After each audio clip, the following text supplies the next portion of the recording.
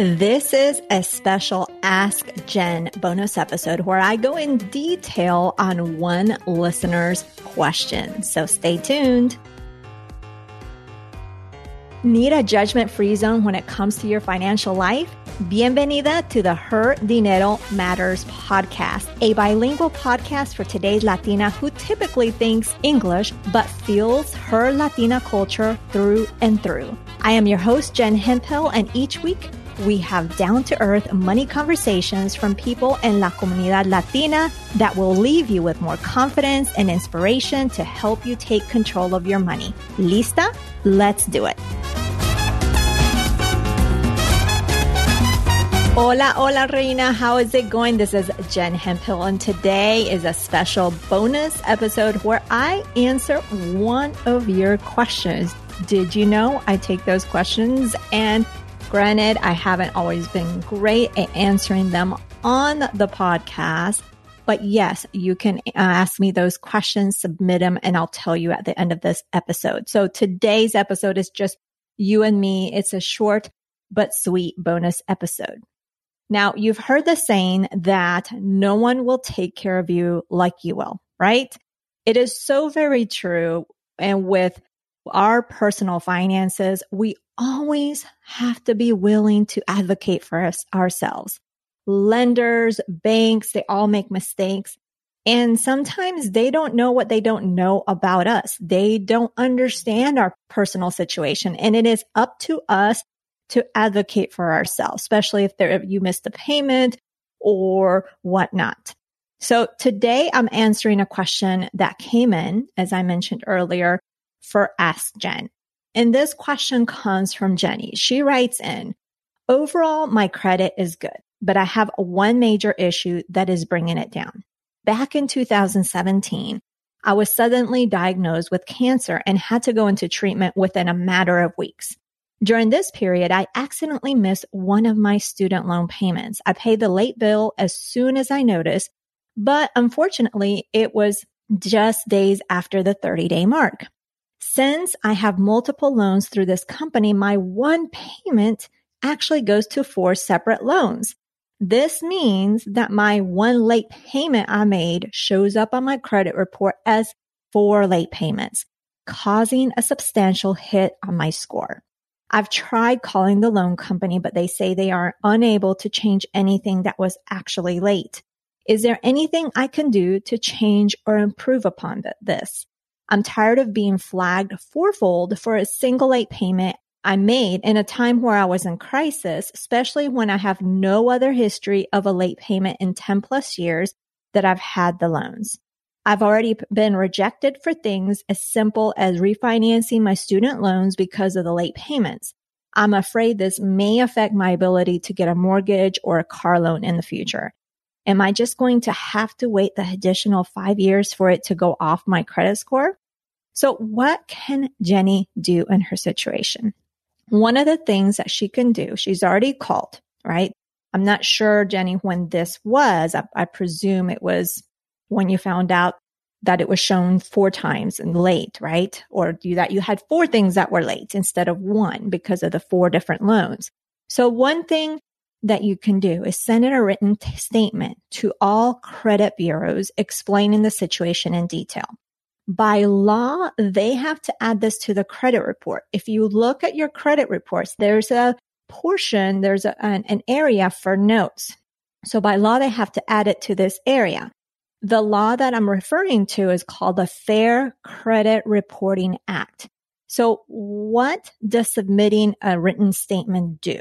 When someone, quote unquote, and I'll explain why I say this in quotes later, is checking your credit, they will see the statement and take it into consideration. In theory, that is. It's not going to repair the credit report or the credit score right away, but it can increase your chances in getting approved for the credit that you need. So here are some things that you need to know about the written statement. You are limited to 100 words. So if you look at that area of your credit report, it is a small area. So you're limited to 100 words. So you want to make sure you put some thought into it and make it powerful. You don't want to include details where you are, quote unquote, telling on yourself. For example, if you're on vacation and just simply forgot it was just a simple human error, that might not be something you want to share, right? But in Jenny's case, she was in treatment. This is a whole different scenario. So make sure you make it work for you. This is the opportunity. Before we jump into today's content, keep your ears peeled for a unique reveal I'll be sharing midway through the show. It's something special just for you. To advocate for yourself, to give more detail as to what went on with that particular loan. Another thing you need to know is that you need to be prepared to be ignored. This is reality. Remember I said that in theory, they will take this into consideration. Some of the reviews, and I'm not sure if it's a big portion of the reviews, I tend to think it is a big portion. I don't have that data, but a good portion, I'm going to say, of the reviews are automated. And it all depends on the lender. It all depends what you're applying for. And so how often these reviews are read, or how often this is read by a human, it is questionable, right? So if you apply for a credit card online, those I would think tend to be more automated. But other things like, for example, for mortgage, those shouldn't be automated. Maybe the initial process, but those things aren't going to be necessarily automated. So just keep that in consideration. So a written statement is something that you can do because it is your voice on that credit report. It gives your take on that particular area of your credit report that in question that you're not happy of what it shows, right? The second thing that you can do is you can file a written dispute with the medical documentation to your loan company. Now, granted, disputes are typically for mistakes made on the credit report, but you could share documentation of when a payment was made along with the documentation of when you were receiving treatment, documentation of when you spoke to the person or a person, who the person was, if you have that, what you shared, what they responded. All those details are very valuable. Documentation of your rejection and credit and how that has impacted you. Granted, I said this is a dispute and it is typically done because there is a mistake in the credit report, but it doesn't hurt to try. Also, there is a sample letter template that you can use that the U.S. Federal Trade Commission has available for you. I have a link to that in today's show notes. Now, also, once you file the dispute, allow some time, typically about 30 days. And once the investigation is complete, you will receive the results in writing from the credit reporting company and a free copy of your credit report if the report is changed. You can also ask the credit reporting company to notify those companies that have received your credit report in the past 6 months and send a corrected copy to anyone who received it in the past 2 years. So you have those options. So that's the second thing. Now, if you feel that you have been treated or you have not been treated fairly, you can also file a complaint with a Consumer Protection Financial Bureau. There's a link in the show notes. The CFPB will send the complaint to your loan company and then get you a response in 15 days. So those are some things you can do. So to sum it up, send a written statement to all the credit bureaus explaining the situation in detail. You could file the written dispute, but just note that typically it's for mistakes made on the credit report. Also, if you feel you've been treated unfairly, you can file a complaint with a Consumer Protection Financial Bureau or the CFPB. So I hope that you found that this information of use and helpful, especially maybe it's not just Jenny listening, but if you listening have experienced something similar, you know what to do because you have rights, right?